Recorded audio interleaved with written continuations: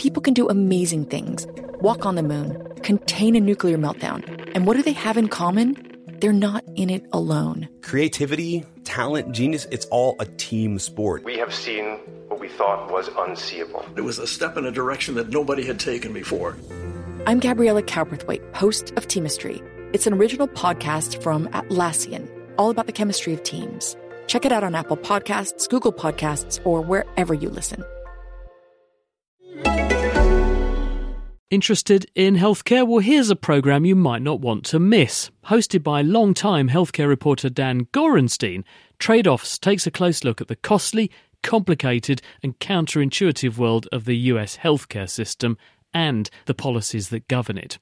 Trade-Offs digs into the weeds with experts who understand the data driving the policy trends while telling compelling stories of those impacted by those policies. In the words of the Trade-Offs team, there are no easy solutions for a troubled healthcare system, just trade-offs.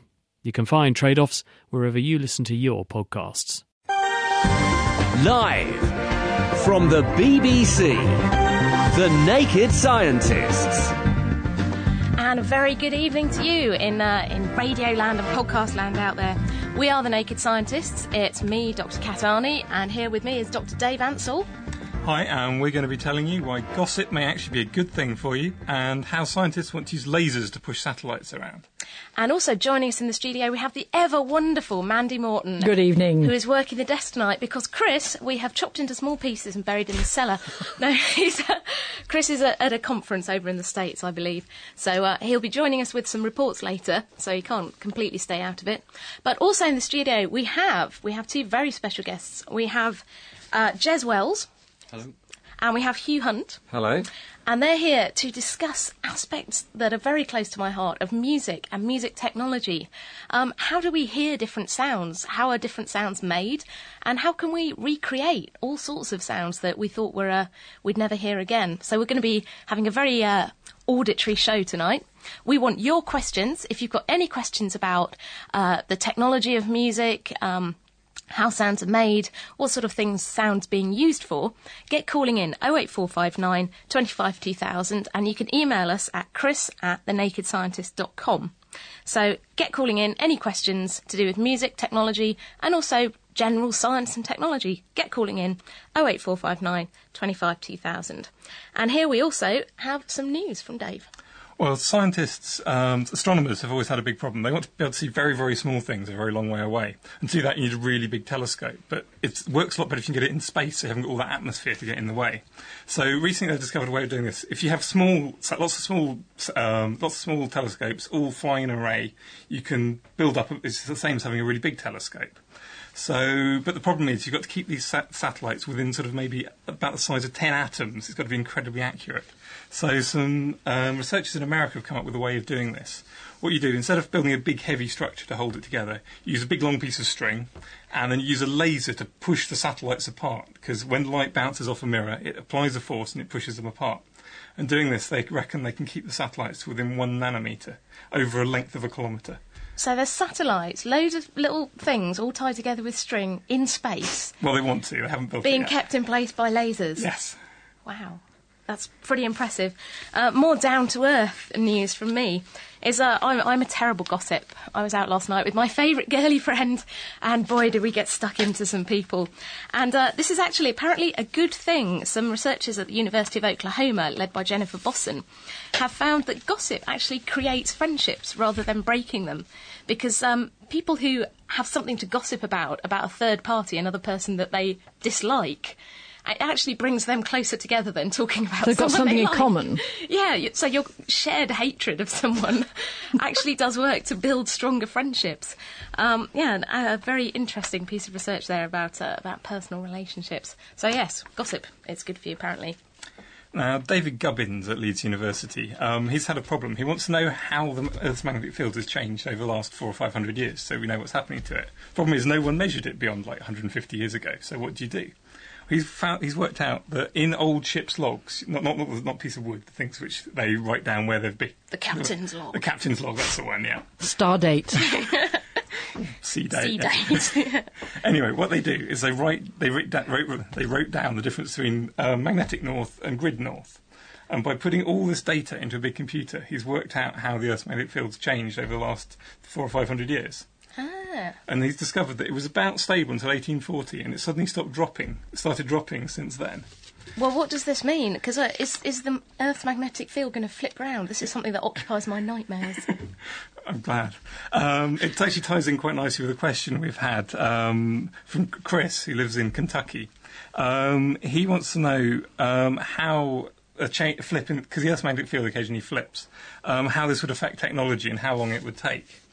Now, the Earth's magnetic field, we don't really understand it. We think it's produced by something to do with lots of molten iron flowing around in the Earth's core.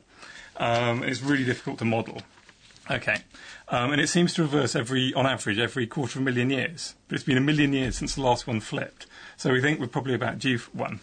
This is why I'm worried, you see. I hope it's not going to be like buses. Suddenly it will just go. There'll be 3 at once. And the solar, and its magnetic field, it does all sorts of things. It protects the atmosphere from the solar wind, which is lots of particles being thrown off from the sun. And they get caught by the magnetic field, and they fly into the North and South Pole and make the Aurora Borealis, or the Northern Lights, which are quite pretty. So if the Earth's magnetic field flipped, it would probably almost disappear and start changing around. So we'd all get Northern Lights sort of at random. It would have some negative effects, though. Would we all die? Probably not, because we're still here, and humans have survived at least one. So probably we wouldn't all die, which is always reassuring. That's a relief. Yeah. And it might have effects on the climate, because it would heat up the top of the Earth's top of the atmosphere, and it would do things like stopping radio communications. I think we'd better stop you there. You've not done anything to assuage my nightmares. Anyway, another thing that gives me nightmares is worrying about what we're doing to the climate and how our use of energy is affecting basically the climate and our needs. We're running out of fossil fuels at a desperate rate. And at the moment, the government is trying to work out if we should build more nuclear power stations.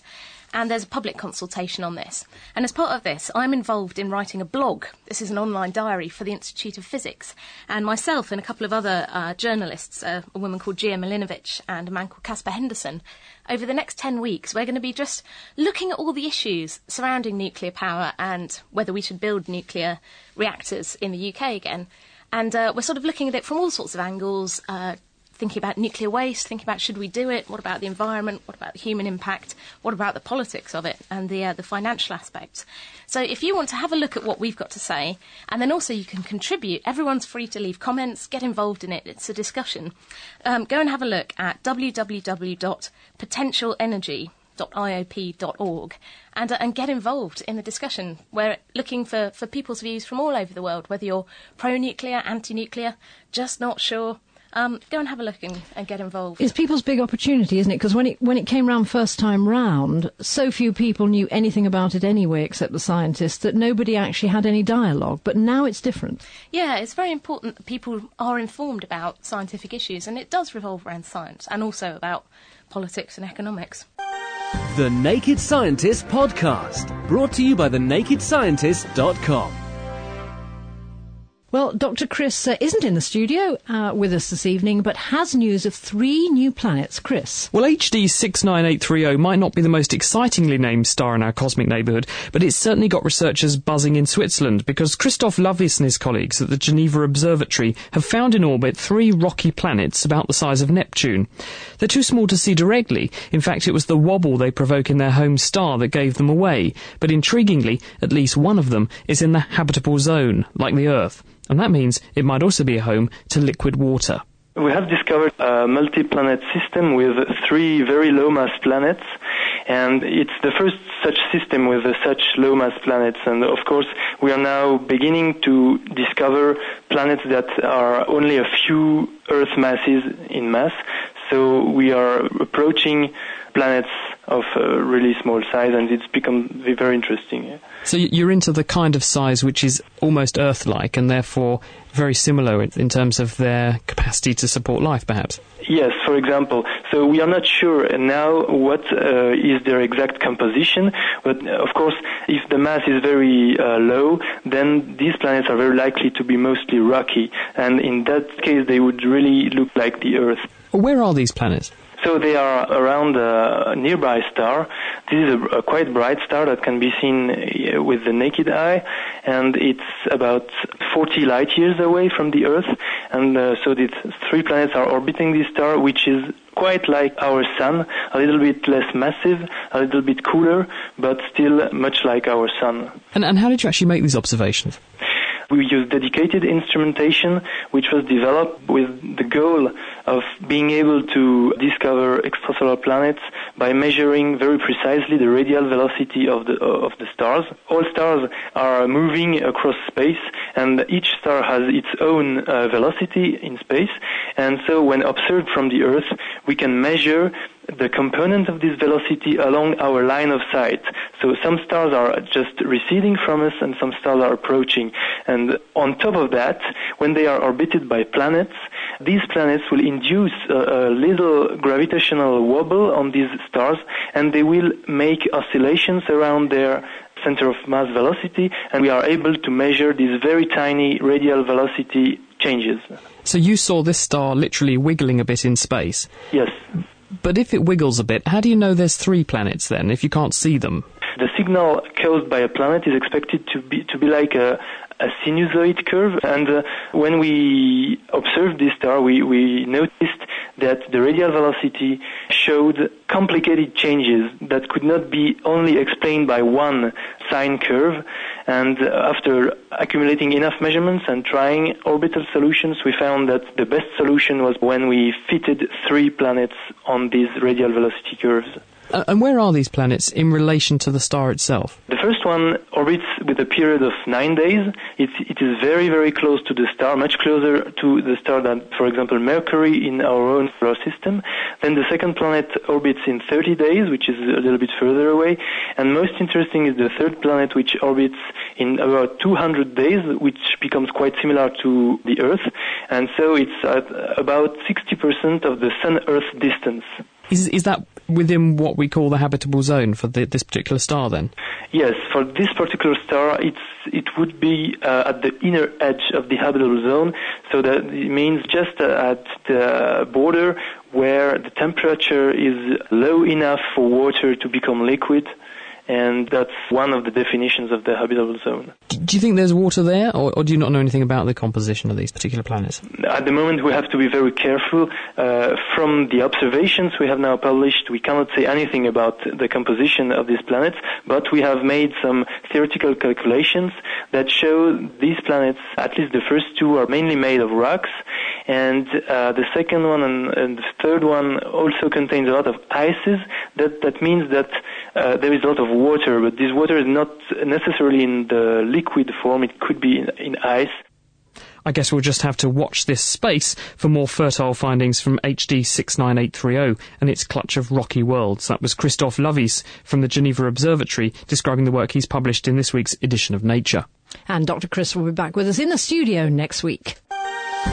The Naked Scientists, supported by the Wellcome Trust. And you're listening to The Naked Scientist. Kat. We are here today talking about music technology. What is the science of music and sound? How does it get to our ears, and how can we change it, manipulate it, and make entirely new sounds? And we have in the studio Dr. Hugh Hunt and Jez Wells, who are going to talk to us about this a bit later. And we've already had some emails in, some questions. We're going to come to those as well. But we've had a lovely little email here from Sagar. I'm not sure where he is. And he says he just stumbled on our Naked Scientist site. That's nakedscientist.com, where he was surfing the internet. He thinks it's great. And he's got an interest in biotechnology and physics, F-I-S-I-X. So probably he needs to work on his spelling a little bit more. And he also says that he's in love with me. So there you go. Oh! But if you've got any more constructive things to say, then get calling in today to be on the show. 08459 25 2000. Email us, chris@nakedscientist.com. We want to hear from you. Now, Science Update this week. We're going to take our weekly trip over the ocean for a science update from Chelsea Wald and Bob Hershen.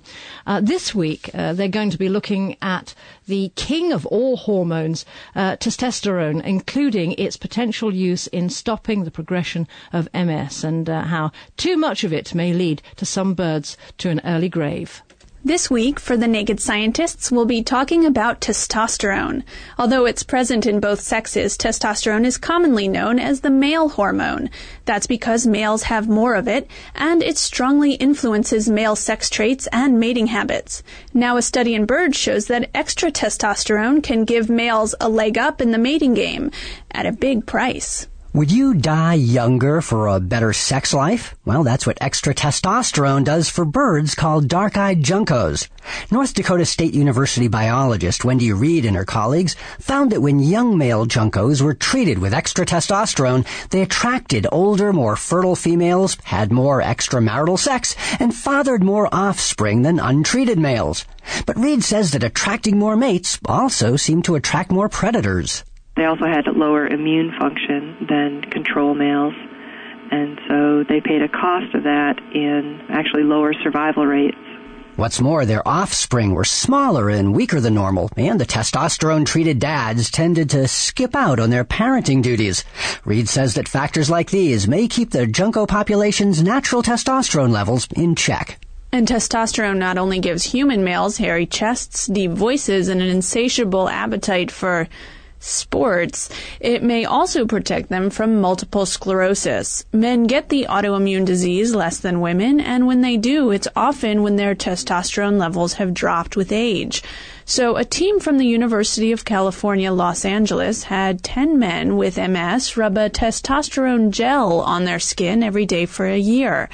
The team then tested their brain processing speed and memory. Neurologist Nancy Sykott says the result was an improvement on all counts. And in general, people with MS, we would have expected to see a decline in those abilities because that's typically what happens.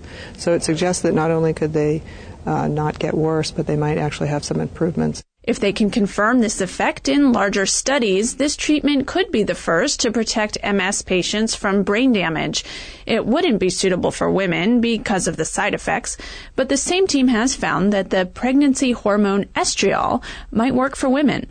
Thanks, Chelsea. Well, you've heard of cyber gambling and cyber sex. Next week, we'll talk about a new project that will let anyone with an internet connection dissect fish. Until then, I'm Chelsea Wald. And I'm Bob Hirsch for AAAS, the Science Society. Back to you, Naked Scientists. Thanks to Bob and Chelsea. And if you want to hear more from them, more of their science updates, pop along to their website, www.scienceupdate.com. Baffled by biology? Yep. Foxed by physics? Oh, yes. To get your question answered, call the Naked Scientist now on 08459 25 2000 or email Chris at nakedscientist.com. Well, now we're off to Ely in Cambridgeshire to join Anna Lacey for this week's Kitchen Science. She's with Wendy, Sophie and Hannah, who are waiting to find out about harmonics and making music with nothing but a pink tube. Hello, Anna. Hello and welcome to the King's School in Ely, where this week we're going to be doing some more sound and music experiments. So on this evening we've got our helper with us today, our science guru Wendy. What are you here to do today? Well, we're going to be doing an experiment with quite a simple but rather strange looking musical instrument. Yes, it does look very strange and very pink, I have to say. And we've also got our student helpers with us. Can you introduce yourselves? Name and ages, please. Hi, I'm Sophie and I'm 13. And yourself? Hi, I'm Hannah and I'm 13. And what's your favourite thing about science then, Sophie? Probably the practical side of it. And you, Hannah, are you a budding science Einstein? I like doing the practicals as well. So, Sophie, first of all, do you want to actually just describe exactly what Wendy's holding here? It's quite long and it's a very nice bright pink, and it's got a lovely bumpy texture to it. It kind of looks a bit like a corrugated elephant's trunk to me. It does, actually. I mean, would you go with that, Hannah? Yeah, I think it does look like that. And so, Wendy, what exactly do you want these girls to do with this strange pink pipe? Well, if you take an ordinary pipe, this one is a bit strange, as you can see, and sort of spin it around your head, you wouldn't really expect anything much to happen.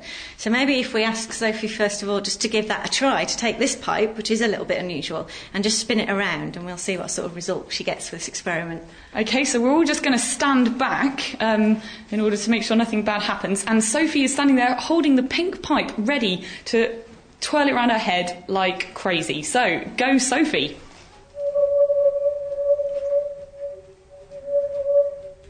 Ooh, okay, so we're getting some kind of eerie noise. I mean, Sophie, what did it sound like to you? I realised it stayed at the same note, and it just sort of gave me the shivers, really. Right, well, Sophie, I noticed when she was twirling that around her head, was doing it at the same kind of speed, and we had a note there. So what we're going to ask you to do is now try it at a different speed. So, I mean, Wendy, you're quite a pro at this. Do you want to just give it a go at a different speed? Years of practice, okay. Let's see if we can get the note that Sophie just got. Which I think was that one. And if I go a little bit faster... So, Hannah, what was the big change there? What did Wendy do differently? As Wendy speeded up, it went higher, and when she slowed down, it went lower. Now, Wendy, why exactly was that? Well, the main thing that's different about this tube to, say, a piece of hose pipe or something is these corrugations that you mentioned along the tube. So it's a very bumpy tube, and those bumps aren't just along the outside of the tube, they actually go into the inside as well. So if you feel inside, the inside's corrugated as well. So there's two things that need to happen to make this tube make a noise. And most people know that anything that makes a sound is happening because something is vibrating somewhere. So what happens is there's two parts, really. As I spin the tube around my head... like that. The one thing that you'll notice is that the long end furthest away from me, the bit that's sort of hanging down, is spinning much faster than this end that I'm holding. So there's lower pressure near the far end of the tube? Yeah, because it's moving fast. So what you've got then is a pressure difference, and the air is moving through the tube. And with most musical instruments, you get air moving through the tube by perhaps blowing it. But this is a different way of getting the air moving, if you like. Then the second thing, as I said, the most important thing is these corrugations. Now, as the air's travelling through the pipe, it's getting to wider parts and narrower parts, wider parts and narrower parts, all the way along the tube. So effectively, the air's getting sort of jiggled about, and it's getting very turbulent. And it's this jiggling and turbulence that starts the vibration that gives us the sound. So what's happening is, while you're twirling that around like a helicopter, there's a pressure difference from the end near your hand and the end at the far end of the tube, which pulls air through kind of like a wind tunnel, but then the air doesn't just move through slowly, but it actually gets jiggled about, and that makes a noise. So why does it change then when you do it at a different speed? Well, there's a certain number of vibrations, if you like, that you can set up in this length of tube. So the speed that you're vibrating the air at affects how many waves you can fit in this length of tube. And if you've got that happening in air, what you hear is these specific different notes. You can't get every note of the scale. You can only get certain notes. OK, so does this have anything to do with harmonics? Yeah, that's what these basically are. We are listening to some harmonics of a pink tube instrument, and many musical instruments have this, and musicians would know these notes as called the harmonic series. And lots of people who play instruments have the ability to change the harmonics they hear by just tightening or changing the way their lips vibrate. Wow, so musicians are actually performing proper sound science every time they pick up their instrument. Wow, that's just amazing, if you ask me. But something even more amazing than that, Wendy, you can actually play a tune on this amazing tube, can't you? Yes, something to be very proud of, I think. After 7 years of practising, I've put together... There are 5 notes that I can get out of this tube, and if you put them together in a certain order, hopefully I can make a tune that some of the listeners might recognise. Well, OK, for your listening pleasure, Wendy from Science Made Simple plays us a tune with a pink pipe.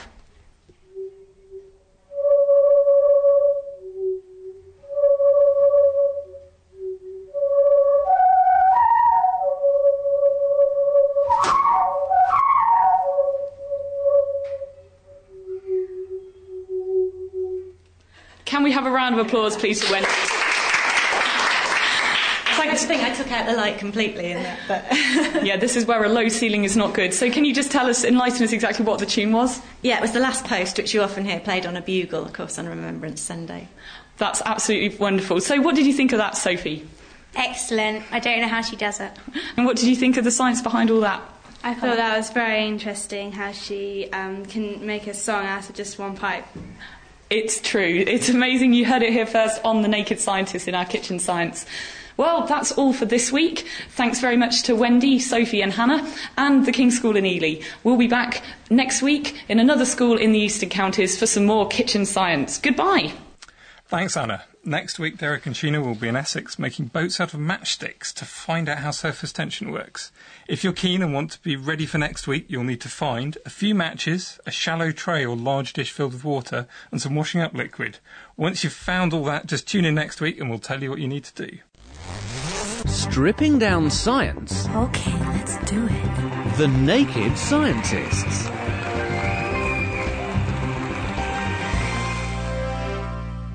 This evening we've got Hugh Hunt from the engineering department in Cambridge with us, and he's now holding a knife, just a normal kitchen knife. So what are you going to do with that, Hugh? Well, we've just heard from Ely about harmonics, which you can get from this tube. Well, actually, if you listen around pretty much anywhere, you can find harmonics all over the place. So I've got an ordinary eating knife. It's not one of those dangerous ones which you don't want to be holding by the blade. This is an ordinary knife, and if I tap it like this, I can get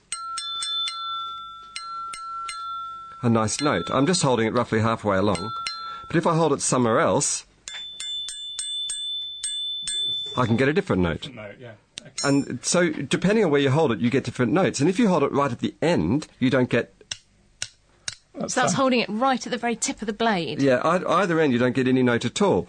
But it's quite interesting just to explore where you have to hold a fork to get these notes. I see you've got a big aluminium tube behind you. Is that a bigger version of the same thing? Well, yeah, it is. It's as ever. It's always much easier to demonstrate these things cleanly if you have somehow a contrived perfect experiment. So I've got a tube here which is about 6 foot long, a couple of metres. It's like a scaffolding post, isn't it? It is like a scaffolding post. It's hollow inside, so you can play it like a didgeridoo as well, but I won't do that now.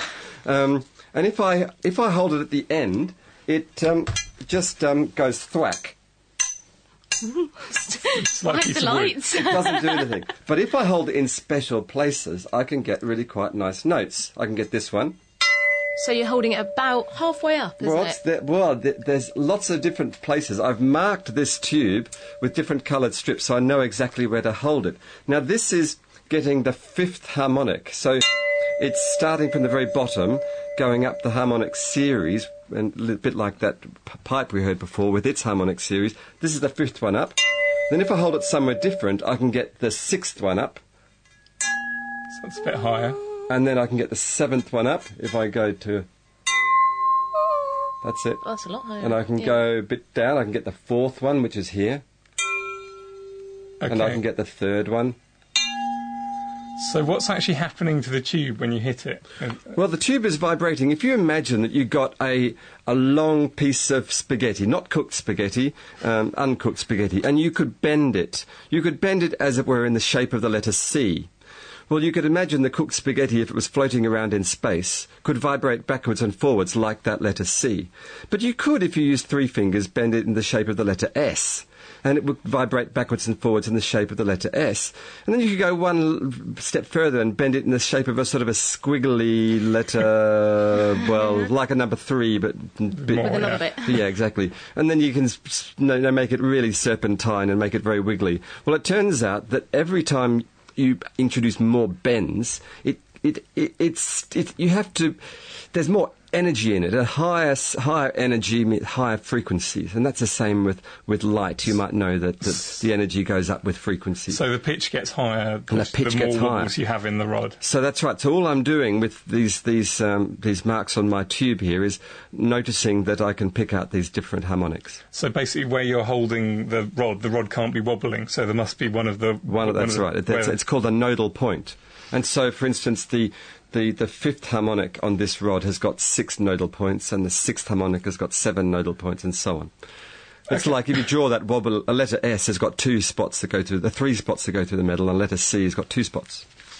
So you can do that for example, on a guitar, if you very gently put your finger against the very middle of the string.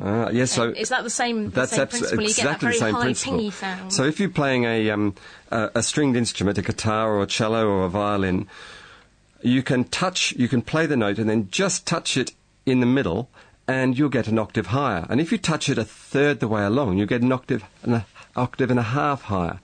And this is all this harmonic series. And the harmonic series goes like this. It starts here, and then it goes here, and then it goes here, and then it goes here, and then it goes here, and it goes here. And so that's why you heard the last post before. That was...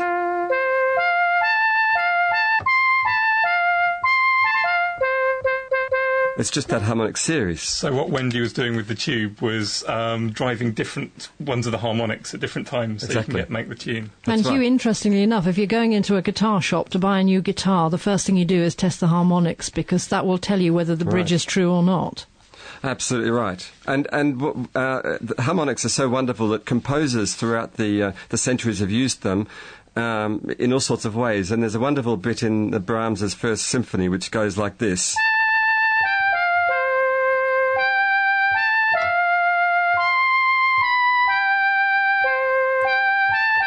And that's all using harmonics, and it's played on the horns, and it's just magic. Is this because it's very difficult to play anything other than the harmonic series on a horn? Or? Well, yeah, but that's if you want to tell your kids to play any instrument, don't tell them to play the horn, because they're the ones that get all the blame when things don't go wrong in the concerts. They fluff all the notes.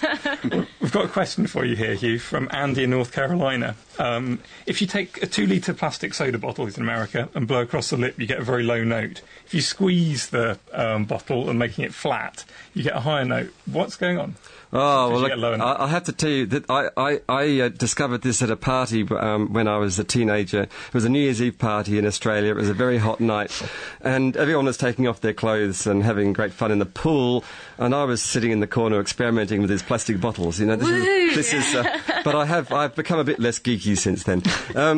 I managed to find a bottle in a rubbish bin here, and so I can demonstrate this for you. So I've got a little plastic bottle, and I'm going to blow the note.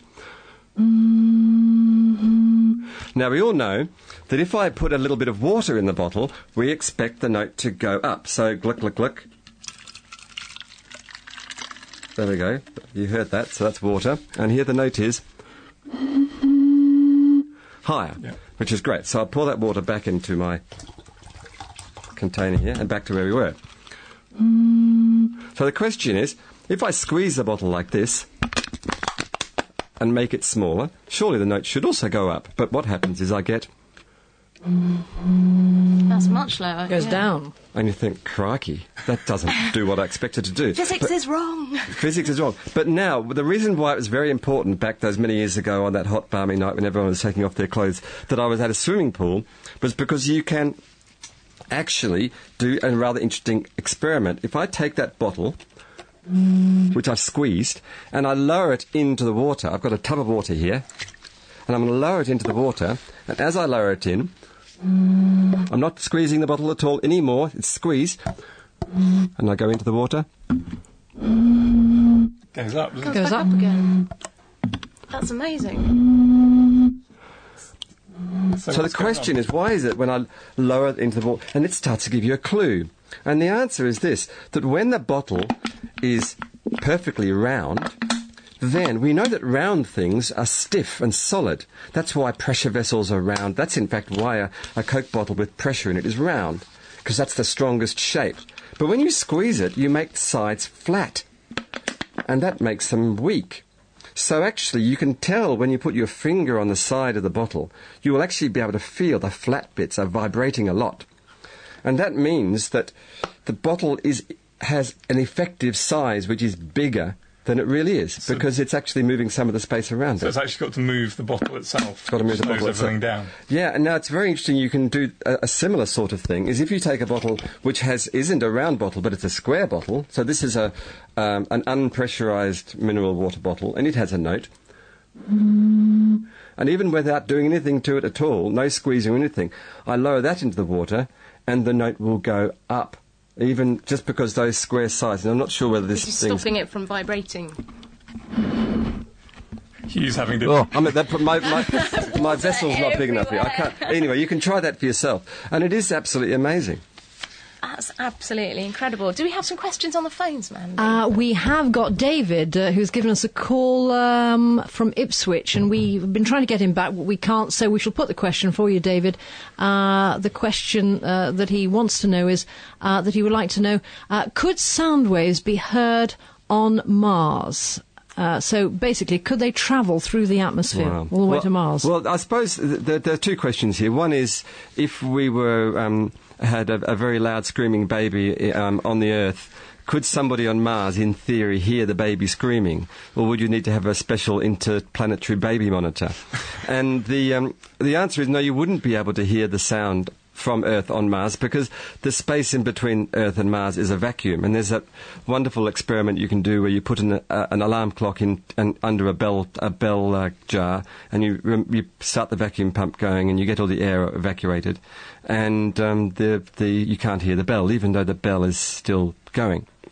But then the question is, well, what if your baby was in the bedroom in your Mars planetary home?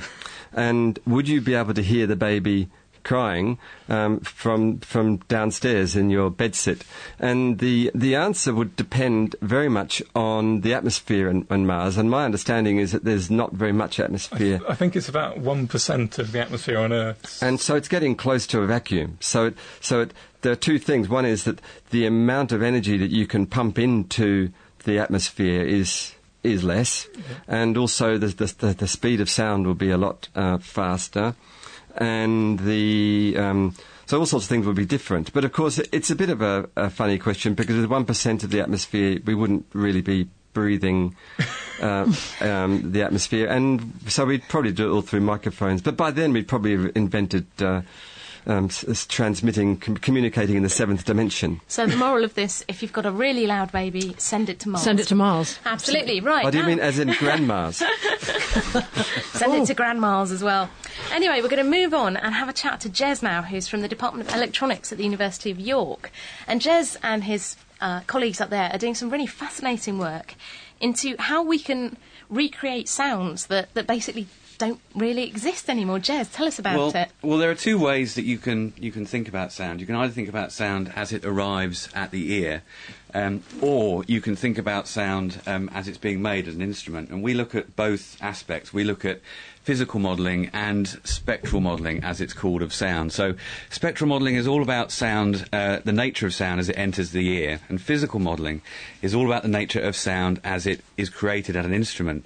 So some of the things that Hugh's just been talking about, if you think about a guitar string, when we are trying to create a physical model of a guitar string, we're interested in how long it's going to take a sound wave to travel down the string up to the bridge of the guitar, and then what's going to happen to that sound wave when it gets to the bridge. Some of it's going to be reflected back down the string, some of it is going to be passed on to the body of the guitar. And so when we're building physical models of instruments, what we're interested in doing is working out how all of these different physical components of an instrument actually fit together and interact to create sound. And then once we've created a physical model, what we then have to do is excite it. And that means usually plucking it if it's a stringed instrument, or blowing it if it's a bottle or a flute or something like that. And then what we're interested in doing is hearing it. So we, as well as exciting it, we need to put a microphone somewhere around our physical model. This is something which a computer is effectively imagining. And when we put that microphone near to it, we might put it near to a certain part of the instrument to get a particular kind of sound, or to another part of the instrument to get a particular sound. This is something that recording engineers do all the time. When you're miking up a guitar or a harp or something like that, you're always interested in getting the best sound. Is there too much noise from the player's fingers and that kind of thing? What we can do is you can take a physical model, and that's a one-dimensional physical model where we're interested in waves propagating up and down a string. We can look at that in 2 dimensions. We can create a mesh, if you like. Are these all computer models? These are all computer models, yes. So they're all imagined. Imaginary music. Absolutely. They're a bit easier to get in on the train or in the car than a huge pipe, I should imagine. But hopefully they're just as much fun to play. And another important aspect of physical models is how we can actually interact with them, because having these things trapped inside a laptop isn't much good. A QWERTY keyboard isn't much fun to play. So interfaces and how we analyse human gesture and turn that into musical gestures is another very important part of physical modelling. But the models themselves, yes, they actually reside inside the imagination of the modeller and inside the memory and the processor of the computer. So you've brought some examples of some of your work today. So this is work that's been done by one of my colleagues, Dr. Damien Murphy, who has been working on three-dimensional physical models. Now, the great thing about three-dimensional physical models is we can actually start to imagine spaces as opposed to one-dimensional things such as the length of string or a two-dimensional thing such as the skin of a drum. Now, the great thing about being able to imagine spaces is that if you're an architect, you haven't got to wait until the final bit of carpet is rolled out in your auditorium until you find out whether it sounds any good or not. Now, rather than having to build a small model, which is what used to happen, they would build a small model and actually take physical measurements from this tiny model of the auditorium. Now, we can actually put the architectural design into a computer, and it imagines that it is air sitting inside that space. So as you make a sound, normally we're interested in an impulsive sound, something like the clapping of hands, and quite often we start off with a gun sound, something like that, and we're interested in how the building responds. Now, what happens when a gun is fired is that sound waves begin to move through the air particles, which is one of the reasons why in a vacuum we can't have sound. It has to have a medium to travel through. But then it reaches certain objects, people, walls, that kind of thing, and we're interested in what happens. Some of it will be absorbed, some of it will be reflected back, and that's dependent on the nature of the sound, the frequency of the sound, and so on. And so what we've got in this three-dimensional modelling is we can say, OK, even though this building doesn't exist, what would it sound like? Which is quite handy for buildings which have been destroyed or by fire or by warfare, and for buildings which haven't yet been made. So we've got an example here, which is, I gather, the sound of Coventry Cathedral before it got blown up. That's the old Coventry Cathedral, yes. There's a fully functioning new Coventry Cathedral, but the old Coventry Cathedral was destroyed during the Second World War. So what you'll hear, I think the first thing you're going to hear is the impulse. So this Angel voices ever singing round thy throne of night. Lovely. That wasn't an impulse, as you probably gathered. That was the sound of a chorister singing a hymn. That was recorded in an anechoic chamber, which means that that's a room without any echo at all. I hope what we'll hear next is the sound of what sounds like a gun being fired in a large reverberant space. Let's try this. Ooh. Yes, that's the impulse. OK, so now what we're going to do is we're actually going to, by a process known as convolution, we're actually going to combine the sound of the chorister with the sound of Coventry Cathedral. So this is what that chorister might have sounded like had they been able to sing in Coventry Cathedral before it was destroyed. Angel voices ever singing round thy throne of night. Oh, lovely. Not the sound of a chorister being shot. That's what I was worried it would be. So we've got some other sounds here. So you're also working on how to combine the noises of instruments to make entirely new sounds. Well, having just talked about physical modelling, I'll explain a little bit about spectral modelling, which is where we're interested in the makeup of sounds. Hugh was playing different harmonics from a pipe. And what happens if you combine those harmonics is you get the sound of an instrument. For example, the reason that we can tell the difference between a trumpet and a violin playing the same note for the same duration at the same loudness is because the relationship between the harmonics, the loudness of individual harmonics, is different. And so with spectral modelling, what we're able to do is to break sounds down into these fundamental ingredients, if you like. It's a little bit like taking a cup of coffee and being able to work out how many sugars it's got in it, how much milk it's got in it, and what the coffee beans were, because then you can begin to say, well, what would happen if I added 10 sugars, or what would happen if I took all the milk out and put cream in instead? So one of the things that I'm interested in doing is creating sound hybrids, and one of the things that I've produced is something called a flowbow.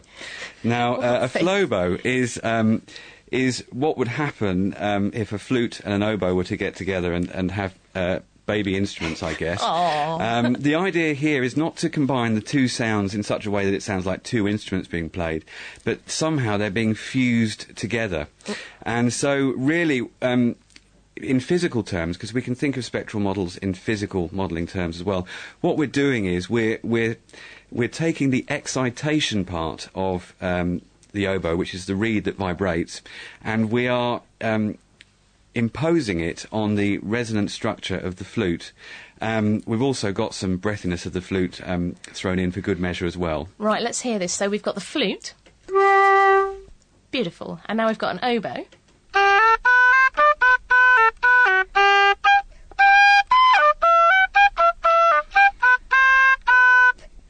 Which, in my opinion, sounds a bit like a duck dying. But now, hopefully something more beautiful. Here is the flowbow we present.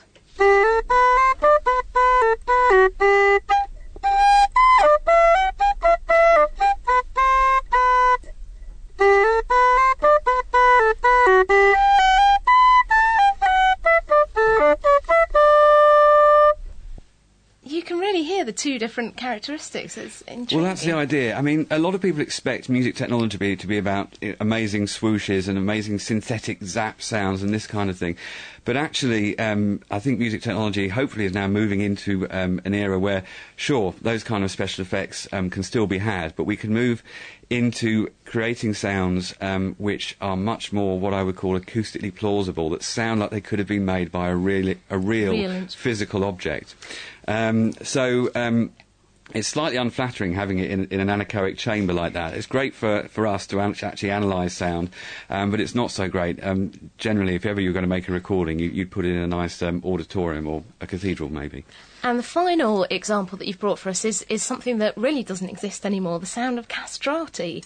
Now, how did you make this? Well, this was for a programme which is going to be on BBC4 sometime this summer.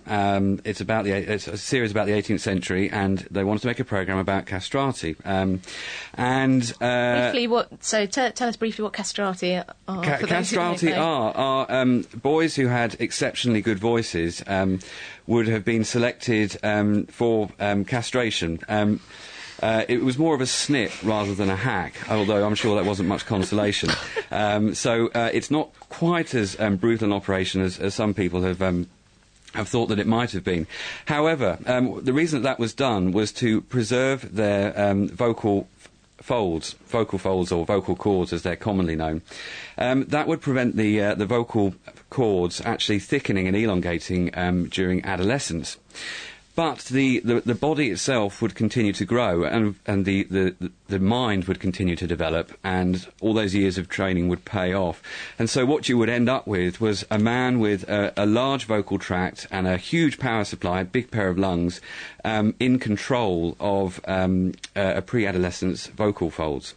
So let's have a listen to this. So we have first a sample of a tenor, so this is a male voice. Yes, this is the sound of a tenor singing a Handel aria which was actually written for a castrati. Ombra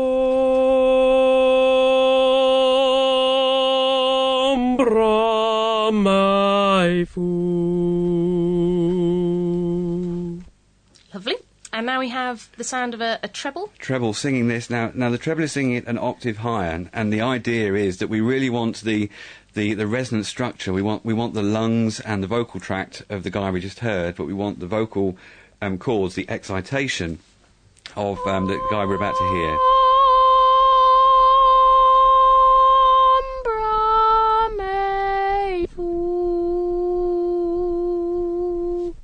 And now we hear them both together.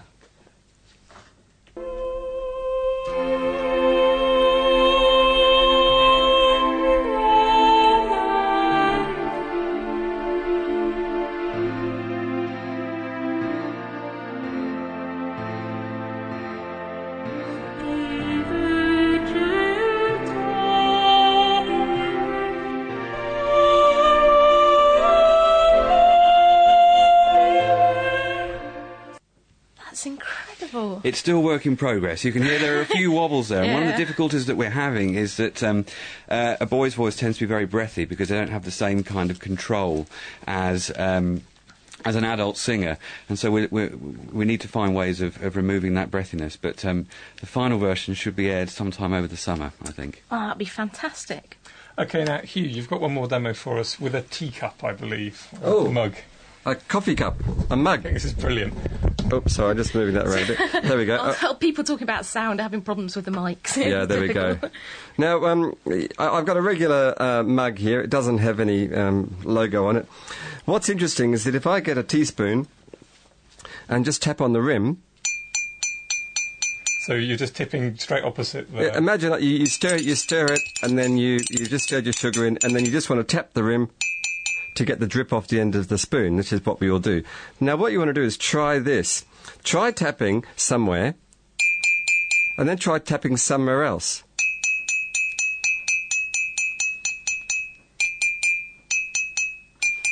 And what you should find is that the note depends on where you tap it. So if I tap near the handle, I get a low note.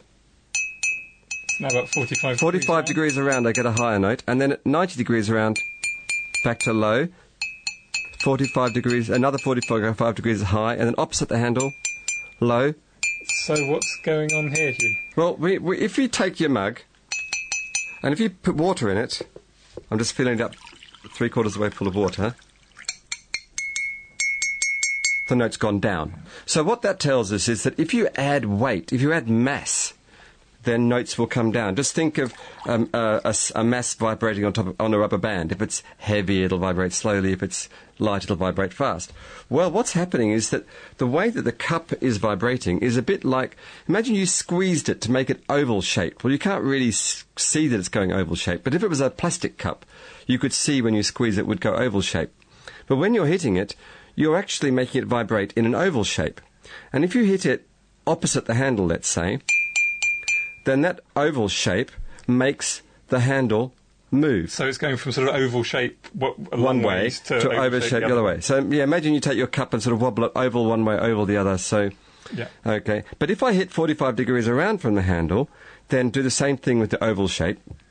The handle doesn't move as much because the handle is at that point, which is called the nodal point, which is the intersection of the two ovals at right angles to each other. So it's not wobbling. So it's not wobbling. So that means that the mug appears to be less heavy for the 45 degrees around. Therefore, the note's higher. So that's the less heavy, heavier. So it's less heavy, so it can move faster, so it's higher. Yeah. That's it. I've got a question. More questions, yeah. Got a question for you from Steph on the email. My question is, when I play my flute, sometimes it gets a really screechy noise. What is it? It only happens when I play medium E natural. Oh, well, that's... instruments are quirky things. It's a bit like cars. You know, you might be driving along, and when you go at 57.5 miles an hour, the steering wheel starts to wobble. There's just a particular characteristic of your car. Some things you can fix and other things you can't. Some of you who play cellos or stringed instruments might know about the wolf note. There's a certain note which just does funny things. And it could be that it's an interaction between the acoustic mode, the note you're playing, which is all to do with the air, and the actual structure of the flute, the metal that the flute's made of. And that's very important. For instance, you can think of a saxophone and a clarinet. Clarinet's made of wood and the saxophone's made of metal. And that's essentially what makes the two instruments really sound quite different. And so there is an interaction between the sound, the air, and the metal.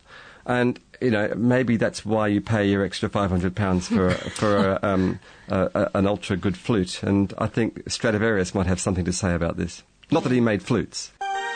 Laying the facts bare, the Naked Scientists. We've had a question in from John, who's in upstate New York, so over in the States.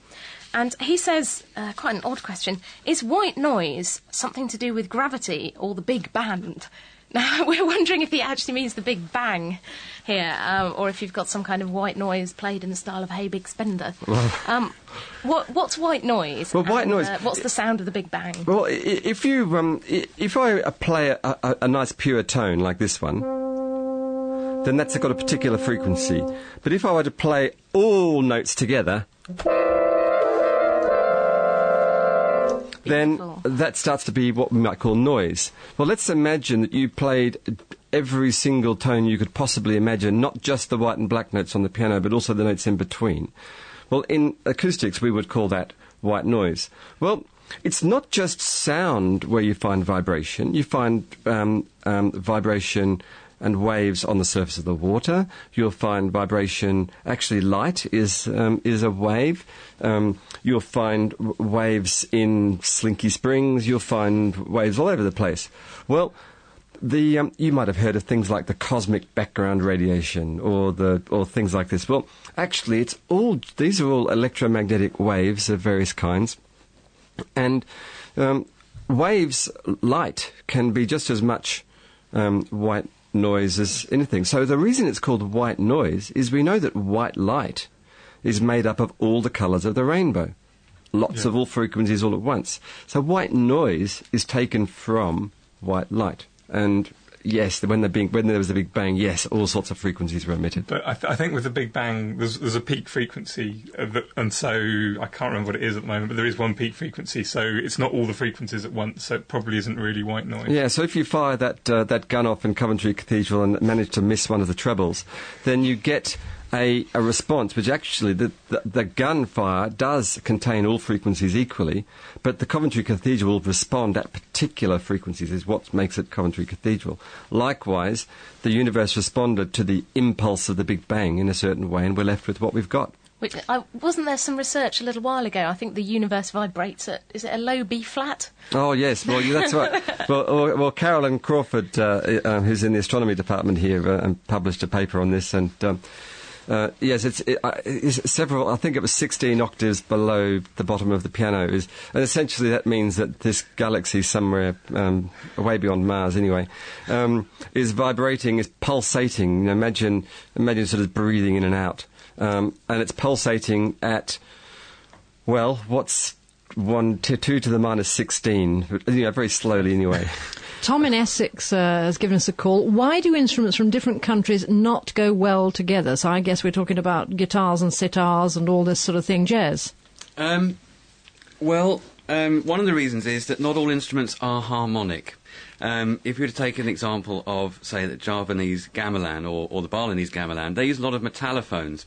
And because they are metal bars, they don't actually have strictly harmonics. In fact, they're what we call partials, which means that rather than having a frequency at which they vibrate and then having harmonics above that at 1, 2, 3, 4 times, the modes of vibration, as we call them, they are no longer integer multiples, so they might be 1.54, 1.76.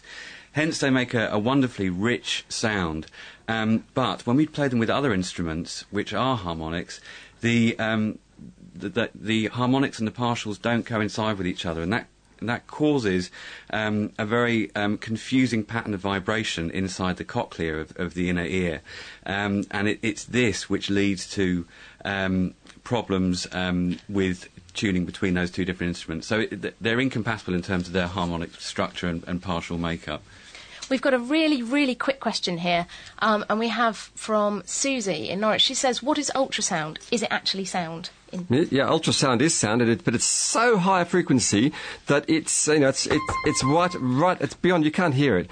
And the frequency is so high, the wavelength's so small, but it is sound, you just can't hear it. Definitely. Well, that was absolutely fascinating. And if you want to find out more sounds, you can listen again to our podcast at www.nakedscientist.com and listen to the whole sound of this beautiful show again. Next week on The Naked Scientist, we'll be answering all your burning science and technology questions. Start emailing in now, chris@nakedscientist.com. And if you want to have a kitchen go at our kitchen science next week, then you need to get hold of some matchsticks, a shallow tray or dish, and some washing up liquid. So now all I have to do is say thank you so much to our wonderful guests, Hugh Hunt from Cambridge and Jez Wells from York, to Mandy Morton, the desktop extraordinaire, to Dave and me, I'm Dr. Cat, and also to our backroom team, Anna, Petra and Holly. So thanks very much. But I haven't quite finished yet, Kat, because we've been talking about music for the whole show and all the different aspects of it. But a little bird tells me that when you're doing this, you are playing your own harp. Here is Dr. Cat to play us out.